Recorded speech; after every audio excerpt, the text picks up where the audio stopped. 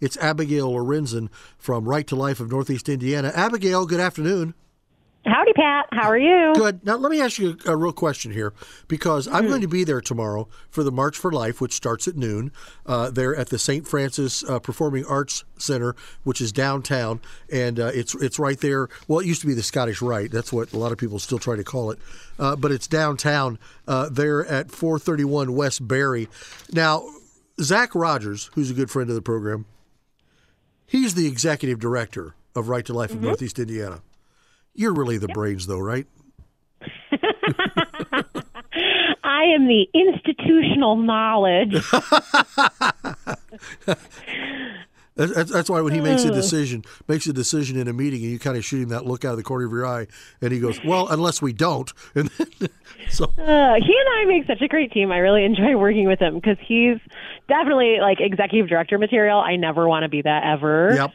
But I've got a lot of experience with the organization, so we kind of go back and forth. It's like being on radio or being a host of a show. See, I don't ever want to get into that host stuff. Just let me, let me be here on the radio. No, Zach's a great guy, whether I'm dealing with him down there in the Republican Party with his county, because he's their director down there, but also to be the executive director for Right to Life of Northeast Indiana. And you guys have moved.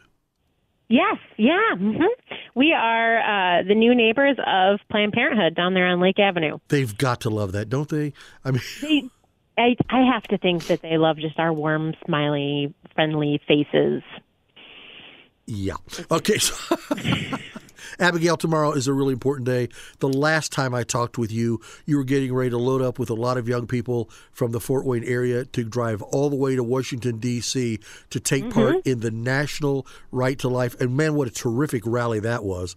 It was really great. Watched most of it right here on TV. Tomorrow is the Right to Life rally for Northeast Indiana. This isn't the national rally, but historically, Abigail, this is no small thing. This is a very big event. Yeah, we have about 2,000 people join us every year, and so it's a really great time, and it's fun to see everybody come together in one solid movement and make our voices heard. Yeah, and I sent a text to the lovely Mrs. Miller, who cannot come tomorrow because of her recent surgery, and I talked to you about that. But I wrote her real quick, and I said, hey, I don't have time. I had everything going on my computer. Can you look up weather for Fort Wayne tomorrow at noon? And she said cold. I haven't looked at that. She said cold but dry. That's as good as you can expect after the last couple of days. Yep. So there you go. But it'll be beautiful with all the snow. I love that we have snow. Well, I do too, until 2 days ago when we had a lot of snow, and my 4-year-old snowblower said, nope, not going to do it today.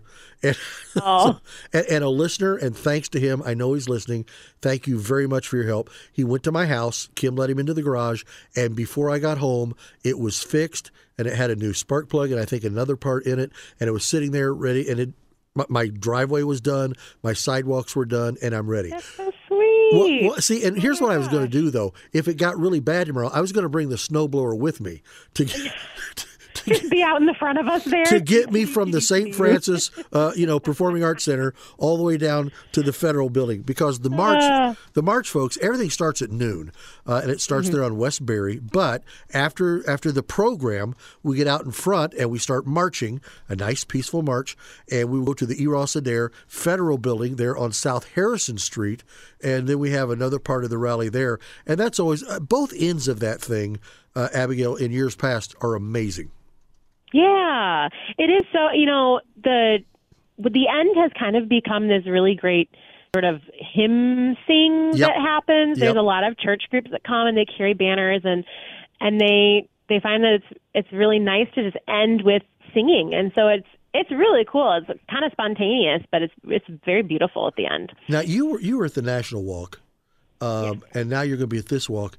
Abigail, do you not realize that Roe v. Wade was overturned? What are you walking for? What possibly could you want to walk for? Yeah.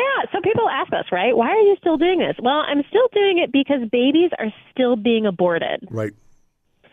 And so, our law, all tied up in courts, isn't doing anything. So we're still the same as pre-Roe. And other states have gotten worse, like Michigan to our north. So, we're concerned for women who are going to be traveling to these other more liberal states, but we're also concerned for our own women and our own babies who aren't currently any more protected than they were in May. Yeah, isn't that really amazing? When we when the legislature goes back into session, we need to be writing our people down there and getting a hold of our people down there, sending letters to the governor. We need to get this nailed down and let it be known if you want an abortion, there are enough places you can go. Indiana should not be one of them. Yeah, and a beautiful thing about what the legislature did do during special session is that SB 2, the budgeting piece of it, right. I think it was $82 million towards the resources that young, growing families need when they don't have the resources at their fingertips already. And so, financial backing is there. We just need people to be aware of it and to know these are for you. You shouldn't be looking at abortion out of fear. That fear doesn't need to be there because your community, your state is surrounding you with everything that you need to build your family. Right. And this is all what we're marching for tomorrow. We'll be there. I hope you guys will be there. We're going to be there at the St. Francis Performing Arts Center. That's right there on West Berry. And then the march what is the march? Is it even a mile?